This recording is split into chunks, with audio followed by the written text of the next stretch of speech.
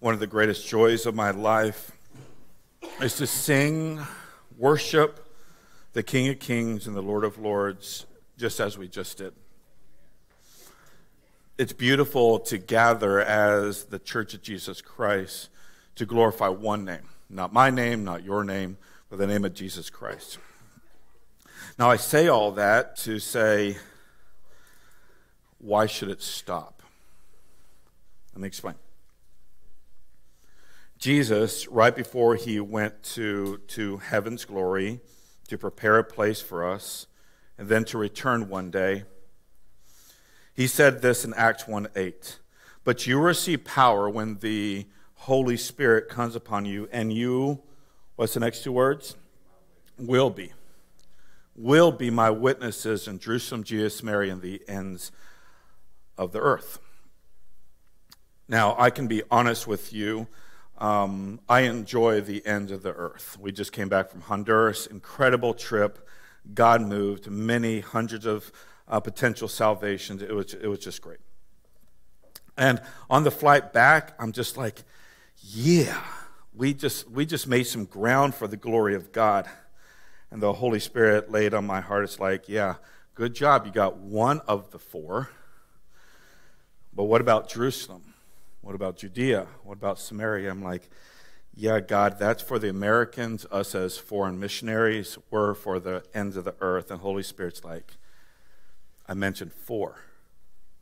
And the word will be was emphatically in there. So here's my encouragement to me and to all of us. It's simply this. As we look into being the church, not just doing church, what would it look like? Now, work with me.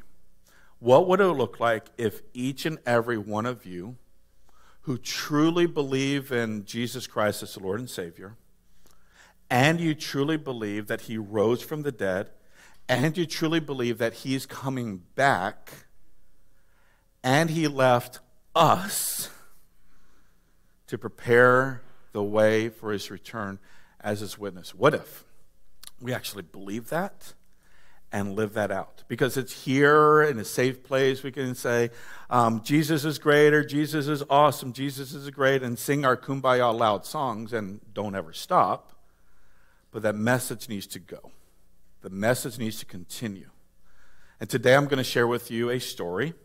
I'm also going to dissect this passage because I really believe that if you and I would surrender our life, being filled with the Spirit, and go, our little church called Catalyst Church could truly make a difference, not only in Jerusalem, but Judea, Samaria, and where?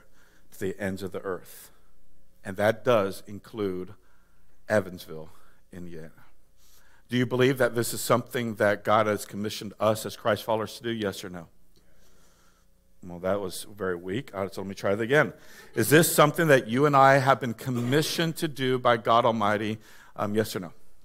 Yes. Okay, so again, easier said, easier done in here, harder to do out there, but how?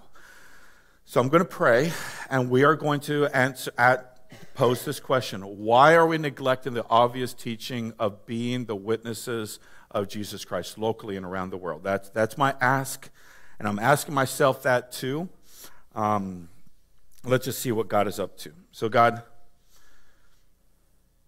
preach to our hearts and send us out to Jerusalem, Judea, Samaria, and the ends of the earth as common, normal people with normal jobs, past experiences, past hurts, past church hurt, past people hurt. And may we just know the simple truth that God, you love us, our sins separate us from your love, but your amazing grace allows us to be set free from the bonds of sin and death by your death, burial, and resurrection. And in this, commission us to be obedient to you. I pray all this in Jesus' name. And everybody said, All right, turn with me to Acts chapter 1. Acts chapter 1. Why not go locally and around the world? For the next 2 weeks, we're going to be talking about this today. Really, the 3 weeks, we'll be talking about this. So please make sure that you're here and you're paying very close attention. Acts 1, we're going to start in verse 6. It's on page 530 in your blue Bibles. And by the way, if you do not have a Bible of your own, that blue Bible is yours to keep. So take that with you and let that be yours, but bring it back every week. So on page 530, and this is what it starts in verse 6. It says this in verse 6. So when they had come together, they asked the Lord. So pause. So when was this? So Jesus had just died. He resurrected. He did the whole ghost cool thing where he just showed up and said, Thomas, do you doubt anymore? Here's my hands, here's my feet. And then he just disappears. He did that quite a bit. And then ultimately the road to Emmaus, he was blind. They could not see him. And then he talked the truth. They could see him. And then this was one of these right at the very last moment where Jesus was about to Superman himself up to heaven to prepare a place for us then to come back. This is so right before he's about to leave earth, it says this. So when they had come together, they asked him, Lord, will you at what time?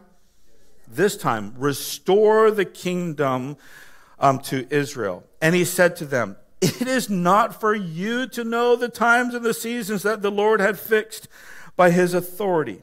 I mean, if you think about this, we can go to Acts 1:8. If you've been church in your entire life, you've heard Acts 1:8. But we have to look in context.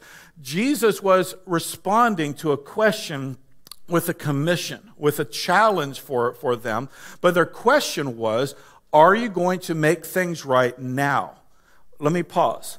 These disciples had followed Jesus for a very long time, heard about the kingdom of God, heard that he was going to prepare a place for them, and they were still ignorant to the purpose of his life. His life was simply this, to come to this earth, to live as you and I did, without sin, was tempted like you and I did, goes to the cross of the perfect sacrifice for the forgiveness of their sins, so that after his resurrection, he's going to come back and make things right, and then you and I are left here on purpose and mission for him. That's it.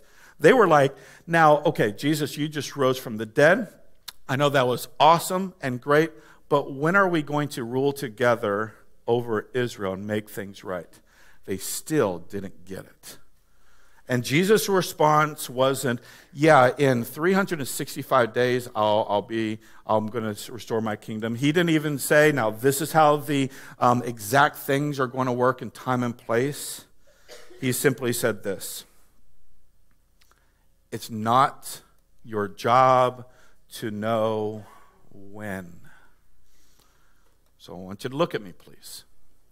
Catalyst Church, it's not your job to know when he will return.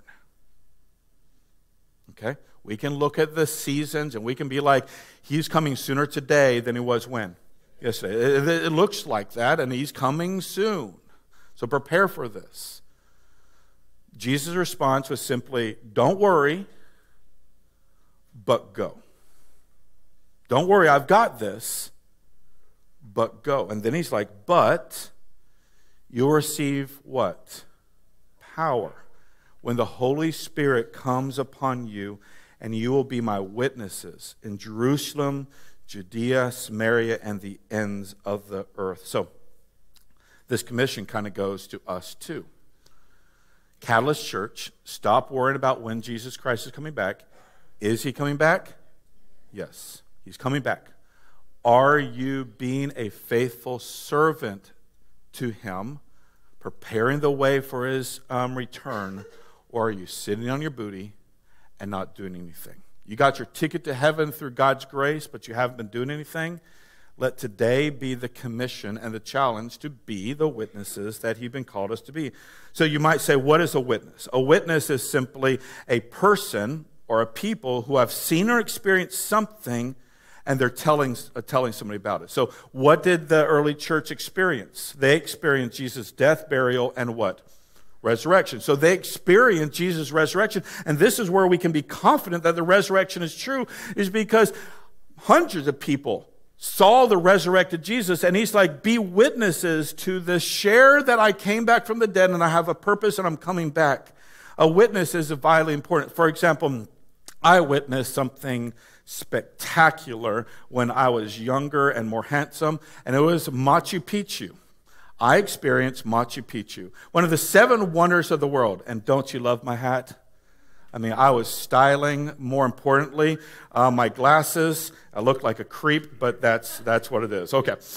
So I visited Machu Picchu. We traveled up the hill, saw a lot of llamas, alpacas, whatever, and it was absolutely gorgeous. I mean, literally one of the 7 wonders of the world. I had a chance to experience, see, walk, touch, feel, and here I am today as a witness that Machu Picchu is a real place. Machu Picchu is one of the most beautiful places I've ever seen. Machu Picchu is fantastic. You should go to Machu Picchu. It's worth everything to go see one of the 7 wonders of the world. Watch this. What did I just do? I just said, I've been there, done that, and so should you. That's what the disciples, the apostles, were called to do. I experienced Jesus, I met him, I know him, and so should what? So should you. And that's what this is saying here. It's just like, be the witnesses. If you've experienced Jesus Christ and he has saved your soul and you really have placed your faith and trust in him, go tell people how phenomenal he is and the grace that he offers to all humanity to be forgiven of your sins, to have a relationship with God. Isn't that just greater than Machu Picchu? Okay, 3 of you. The answer is yes. All right, Jesus is greater than Machu Picchu, right? Okay, so why don't we go tell people about the wonder of the world? The wonder of the world. Well, because maybe we don't know who the Holy Spirit is that empowers us. The Holy Spirit is, so you will receive power when the who? Holy Spirit comes on you, and the Holy Spirit comes on a person at the day of salvation. You might not be filled with the Spirit. You have received the Spirit. The filling of the Spirit is when you relinquish yourself and say, Holy Spirit, use me in whatever capacity that you want to. Empower me to be your witnesses wherever it might be. So the Holy Spirit is the third person of the Trinity who lives in true repentant believers of Jesus Christ's death, burial, and resurrection in order to empower them to be Jesus's what? Witnesses of God's amazing love. So the question is, where? So it says, you receive power when the Holy Spirit comes on you, and you'll be my witnesses. You have tasted and seen the Lord is good, and now you want to go tell everybody about his amazing goodness. All right? But where? Jerusalem, Judea, Samaria, and the ends of the world, ends of the earth. Now, in the early church, the apostles knew exactly what this meant. They knew where Jerusalem was. That's their hometown. Jerusalem would be their familiar and comfortable places. All right? Same thing for us. That Jerusalem would be for us our familiar places. How many guys could basically go to the same grocery store every time you go to the grocery? Raise your hand. All right, so, okay, there you go. That's a familiar place. You might recognize the clerks. You might recognize the parking attendants or wherever you go. The familiar people would be like your friends and your family, church people that you see regular, people at work. That would be your familiar places. So we are called to be Holy Spirit powered, witnesses of the magnificence of who Jesus is at work, with our family, at Walmart or wherever you shop that's familiar to you. Judea that they would be familiar with was kind of like the regions that they traveled sometimes. They normally stayed in Jerusalem. And you see the rest of Acts, God had to bring persecution because he said, I said to go in your little holy Jesus church huddle in Jerusalem. And he's like, okay, you're being disobedient. I'm going to kick you to Judea, Samaria, and where? To the ends of the earth. All right, so Judea would be the kind of like the uncomfortable people and places. You walk into a restaurant, you just don't know the people there. That's there. You walk into a new job, or you're on vacation, or you travel to as far as Boonville. I know that's a long drive, all right? So people in Boonville, it's an interesting area, or those of you who are in Newburgh too, all right? All right?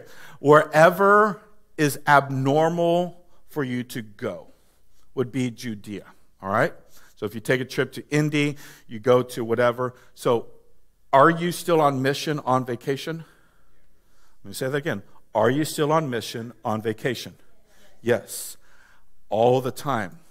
So you and I need to know where these unfamiliar places might be and stay on mission. Then Samaria. I want to spend just a few extra minutes on Samaria. Samaria would be familiar, but also unfamiliar enemies. So in the early church, the Samaritans were second-class citizens to the Jews. They were outcasts, they were dirty, unholy sinners. Basically, I would fit right perfectly into Samaria. And this is what, in John chapter 4, verse 9, it says, the Samaritan woman said to him, so here's Jesus at the well with the Samaritan woman, and he's like, hey, could I have a glass of water? And the disciples were all gone. First off, he was talking to a woman, which is like, oh, big bad thing. And then the second thing, a Samaritan woman, which is like, you don't do that. And the Samaritan woman's like, you know I'm a Samaritan and I'm a woman. Why are you talking to me? And this is, you are a Jew. I'm a Samaritan woman. How can you ask me for a drink? How could you humble yourself enough to have a conversation with me? For Jews did not associate with who? Samaritans. So in this, I want to encourage you with this.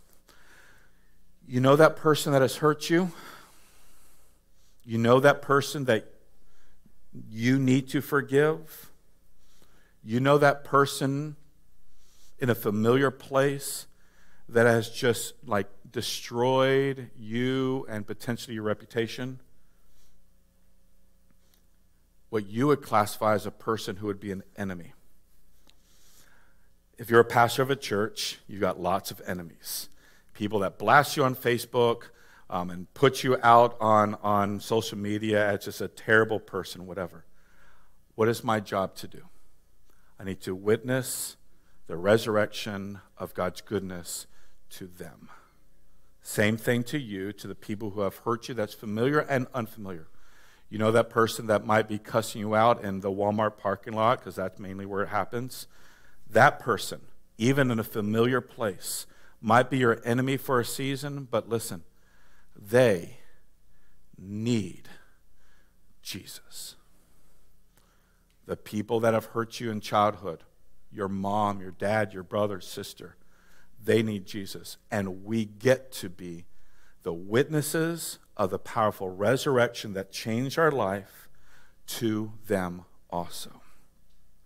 And then to the ends of the earth, I commission you, challenge you, every one of you, be back here next Sunday, and we are going to be looking deep into the ends of the earth.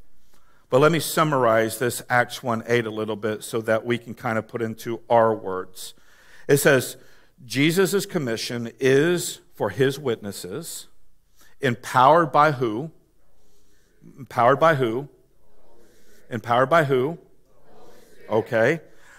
Will take his gospel, his good news, to people that are familiar and comfortable, and expand even to the unfamiliar and uncomfortable that will lead to the ends of where? The earth. Now, we know the Great Commission, hopefully, and it says Jesus came and said, all authority has been given unto me on heaven and on earth. Go, while you're going to Jerusalem, Judea, Samaria, the ends of the earth, as my witnesses. Therefore, go make disciples of all nations, including Evansville and Boonville, baptizing them in the name of the Father, Son, and Holy Spirit, teaching them to observe everything he has commanded us. And behold, I'll be with you to the ends of the age. So the question is, why are we neglecting the obvious teaching of being the witnesses of Jesus Christ? Because I think we're very much like the apostles, who was standing on this mountain, seeing Jesus supermaned up into heaven, and this is what it says in verse 9. So right after verse 8, so get the picture, the disciples were like, hey, Jesus, are you going to make things right now? And Jesus is like, just stop worrying about the now, but go be my witnesses in Jerusalem, Judea, Samaria, and the ends of the earth. And then Jesus supermans himself up into heaven, miraculous sight. I would be watching too. Kind of like I've seen the space shuttle go up. It's just like this fantastic thing. And you keep watching, keep watching, keep watching. That's what the disciples did. They watch. And then it says, verse 9. So right after verse 8, verse 9. And when he had said these things, they were looking on, and he was lifted up, and the clouds took him out of his sight. And while they were gazing up in heaven, behold, two men, angels, stood with him in white robes and said, Men of Galilee, why do you stand looking into heaven? The same Jesus that was taken up into heaven will come in the same way, and that you saw him go into heaven. We do this. We're like, when is Jesus coming back? Man, God's amazing grace is so awesome. Sing kumbaya songs. Yeah.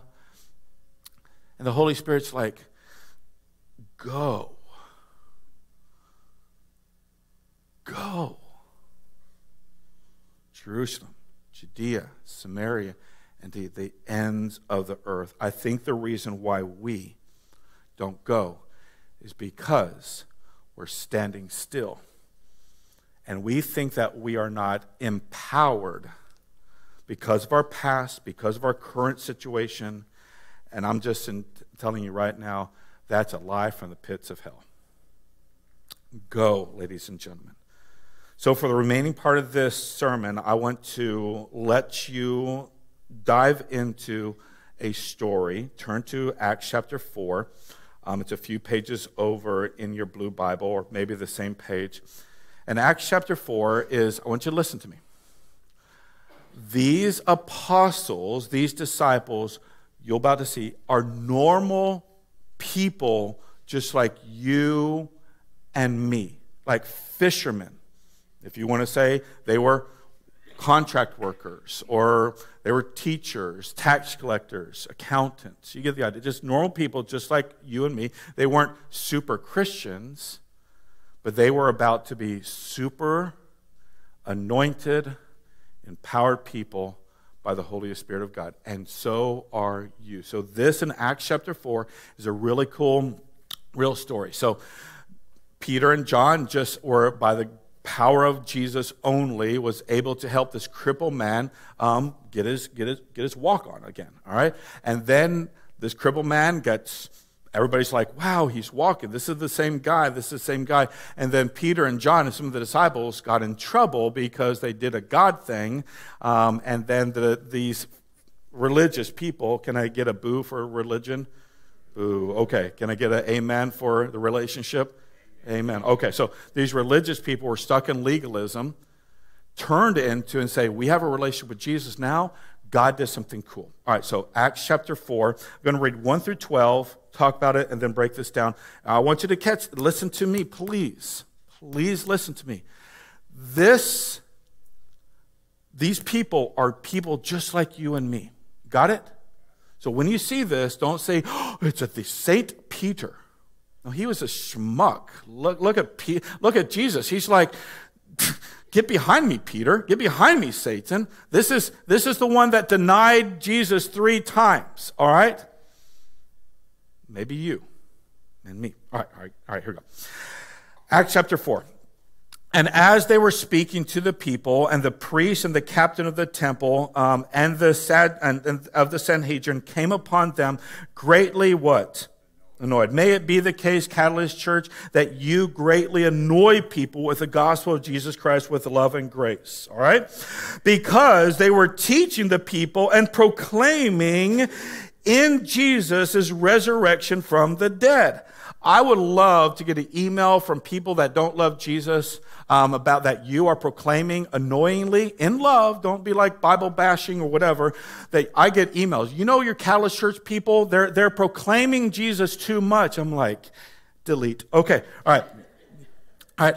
And they arrested them and put them into custody until the next day, for it was already evening. But many of those who heard the word of Jesus Christ believed, and the number of the men, this is just the men, were 5,000. So some people would even say that's 10,000 people believed in Jesus Christ. Why? Because they were proclaiming the resurrection of Jesus as witnesses empowered by the Holy Spirit. And so can you, and so could I.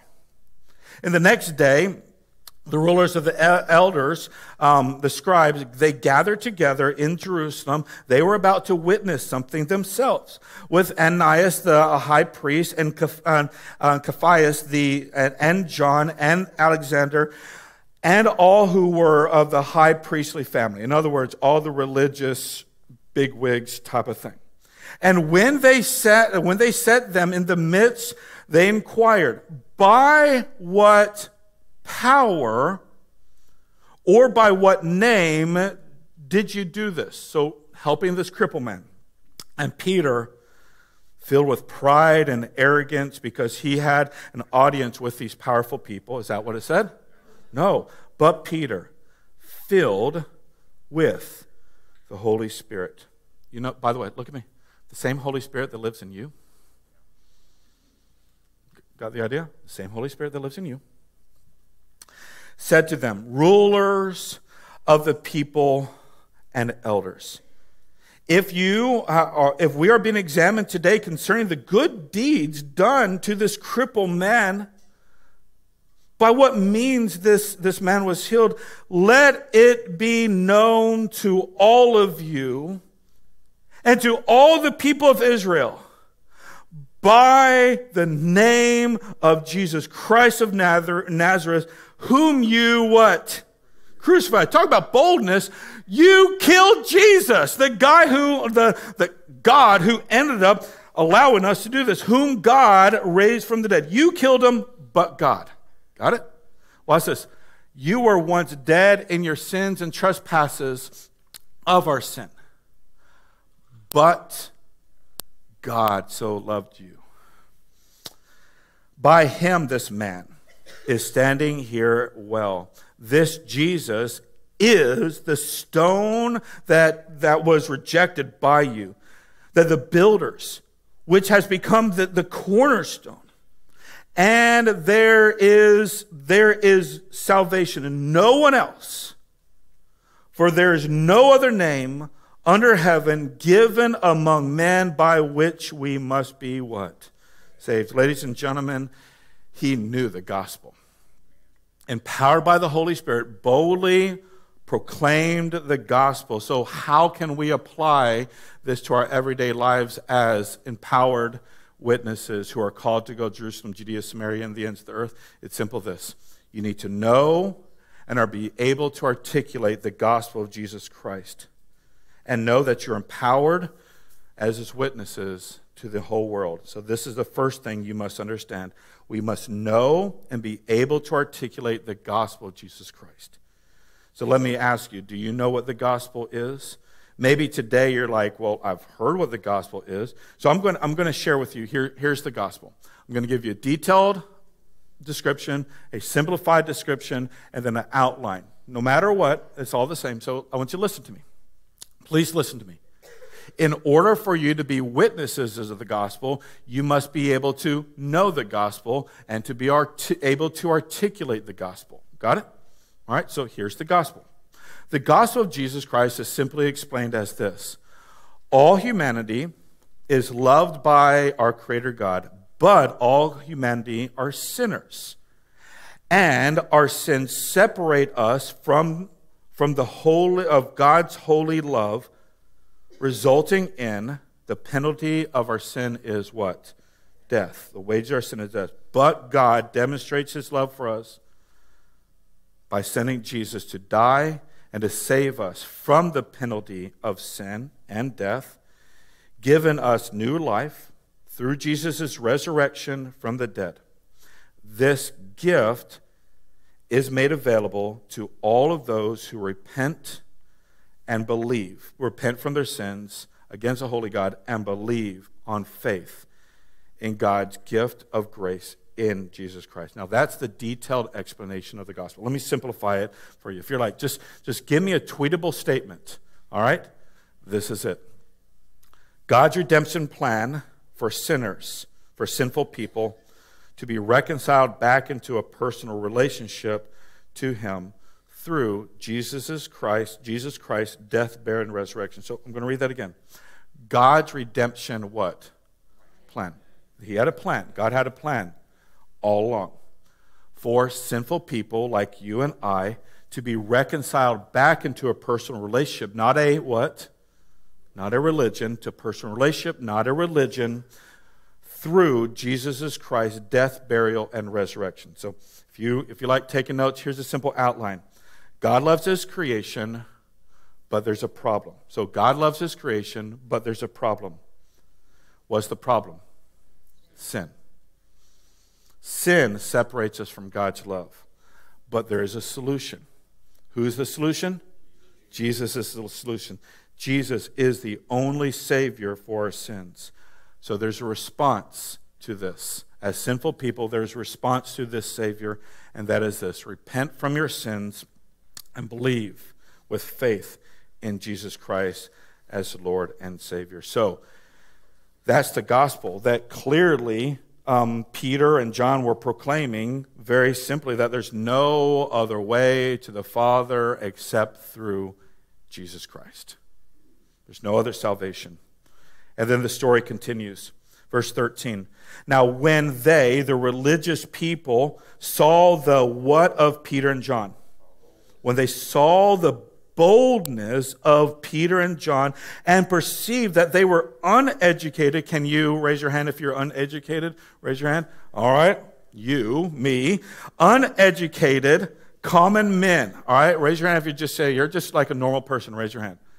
That's us. Okay. Just like Peter and John. And they were astonished and they recognized that they had been with who? Jesus. Normal people like you and I, empowered by the Spirit, who just was abiding with Jesus. And that's the next thing. Know the gospel, but then abide with Jesus. Abide, believe, and just live like Jesus. So let me ask you, really think about this.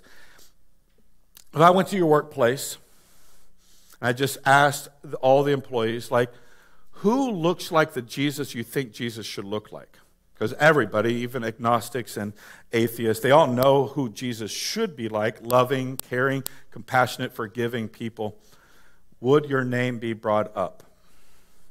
Would they recognize you and I as common people that they look like and have been with Jesus? Now the question is, how can we be with Jesus? It's a word, abide. Just remain connected to him.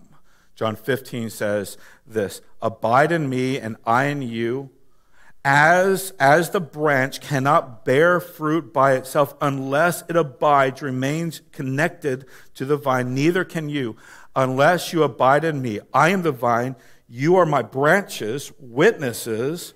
Whoever abides in me and I in him, he will bear much fruit. For apart from me, you can do nothing. So I say this all the time, I'm going to move on, is simply this.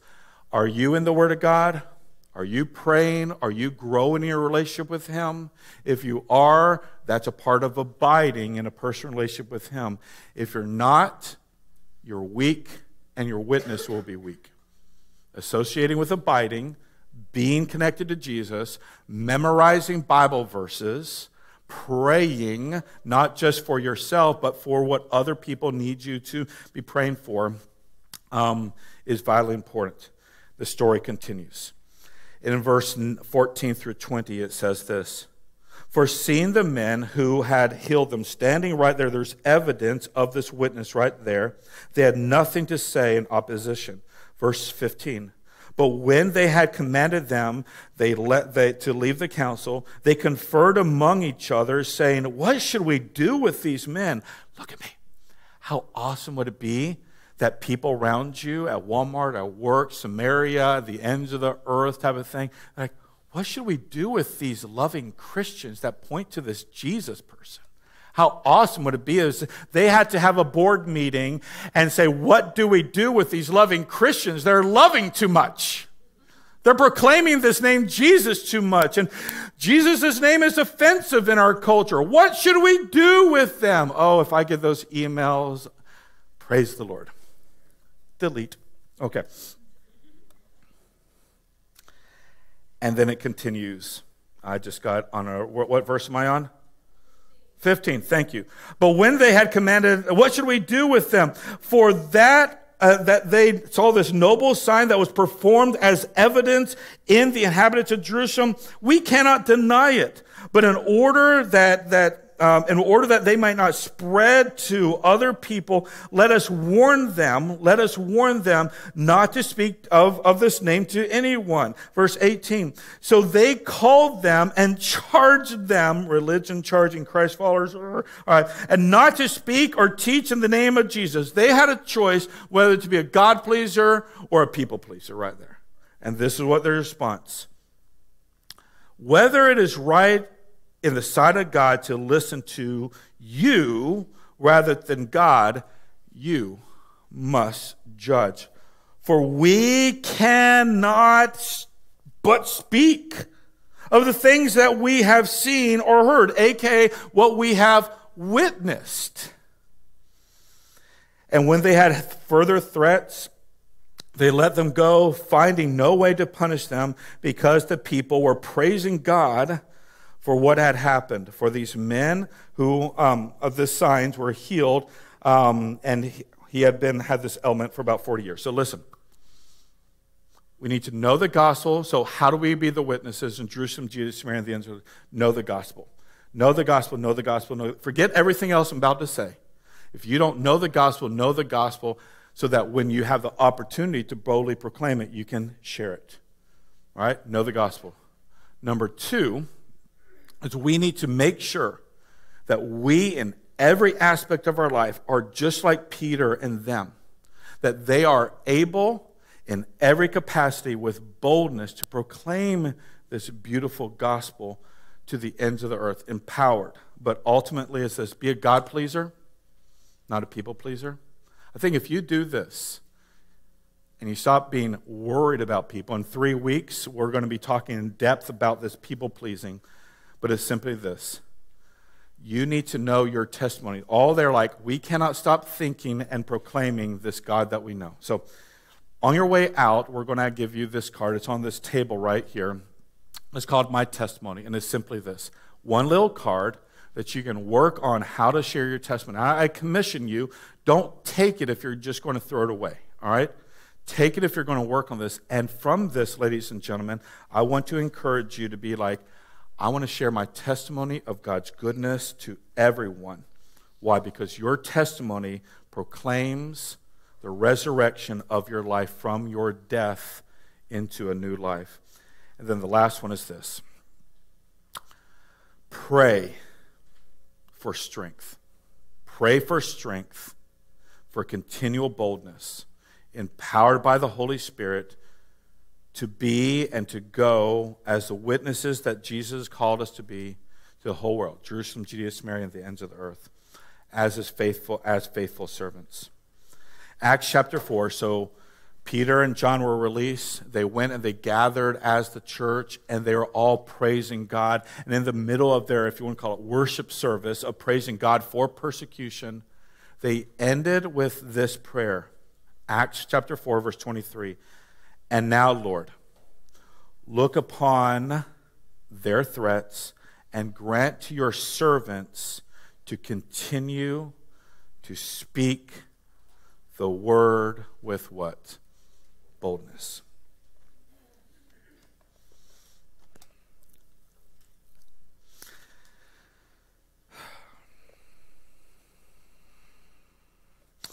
I've been the pastor of this church for like 13 years, however long. Been a pastor for almost 20 plus years, period. And I want you to know with all my heart that I believe that God can do great things in people just like you and me, common people. You don't have to be a pastor, a small group leader. You don't have to be an elder. You don't even need to know much about the Bible to know that once you were lost and Jesus found you.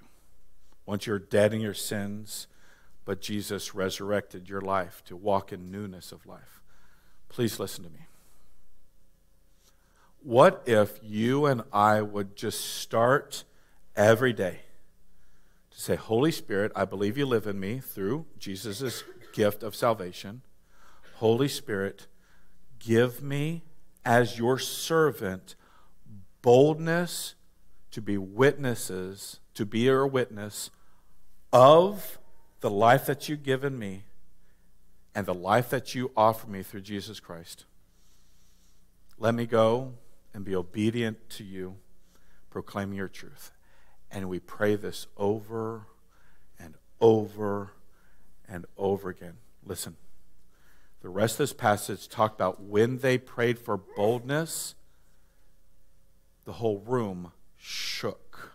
Why? The earth did not shake when they were in the council, even though it says that they were gathered together. Why? Because there was evil religion in the room. But what if, ladies and gentlemen, we would all, with all of our hearts, pray for boldness and say, Father, allow us to be bold servants of your gospel, proclaiming it, and not be people pleaser, but God pleasers. I almost guarantee you, Evansville would shake. Maybe not literally, but maybe it'll shake. And hopefully literally. Why? Then we can see what God's going to do. I think you and I need to be shaken up against our selfishness. Let it be the case that you and I were not like the disciples, standing and waiting for Jesus' return, but we're going as his faithful witnesses to Jerusalem, Judea, Samaria, and the ends of the earth. Why? Because there is one gospel on which we stand for all eternity. It is my story, my Father's plan. The Son has rescued me. Oh, what a gospel. Oh, what a peace. My highest joy and my deepest need. Now and forever, he is my light. I stand in the gospel of Jesus Christ. And when in glory, still I will sing of this old story that rescued me. Praise to my Savior, the King of life. I stand in the gospel of who? Jesus Christ. Father God, this is my prayer. This is our song. This is what you have commissioned us to do and to be. So, Holy Spirit, I'm praying over us right now with boldness to proclaim your beautiful gospel on which we stand. Lord, if there's anybody here that does not know you personally, they might know you of religion, they might know you of their past, but they don't personally know you. May today be the day of salvation. May they believe in the gospel that they are sinners in needing of a Savior. That if they repent from their sins, you are faithful and just to forgive them of their sins and cleanse them from all unrighteousness to all who believe in you, Jesus. Lead these to repentance right now, I pray. With everybody's head bowed and eyes closed, how many of you right now would like to say yes to receive the gospel of God's grace to you right now by repenting of your sins, having faith in Jesus Christ as Lord and Savior, and believing that he came, died, and rose again, and you today would like to receive Jesus Christ as your Lord and Savior, with everybody's head bowed and eyes closed, pop up your hand and put it right back down. Fantastic, many people. A prayer does not save you, ladies and gentlemen. It is your heart's surrender to Jesus Christ as Lord and Savior. Because if you confess with your mouth Jesus is the Lord and believe in your heart that God raised from the dead, you will be saved. So if you're here and you raise your hand, or maybe didn't raise your hand, and you'd like to say, yes, I want to place my faith and trust in Jesus Christ, pray a prayer like this in your heart. Again, the prayer does not save you. Say, dear God, I'm a sinner. Please forgive me of my sins. I repent and turn from my sins. But I believe that you came, you died to forgive me of my sins through your death, your burial, and your resurrection. Help me now to be a witness of the life change that you have given me. Father God, to those who truly prayed and believed, may you convict their heart of these truths. I pray that they'll reach out to us, letting us know about the salvation that you have offered them. Lord Jesus, as we end proclaiming that there is one gospel in which we stand, may we boldly sing this together, and Holy Spirit, shake this room with bold proclamation of your gospel, and keep shaking our hearts as we leave here, filled with your Spirit, empowered as your witnesses to Jerusalem, Judea, Samaria, and the ends of the earth. Thank you, Lord Jesus, that there is one gospel of Jesus Christ on which we stand. I pray all this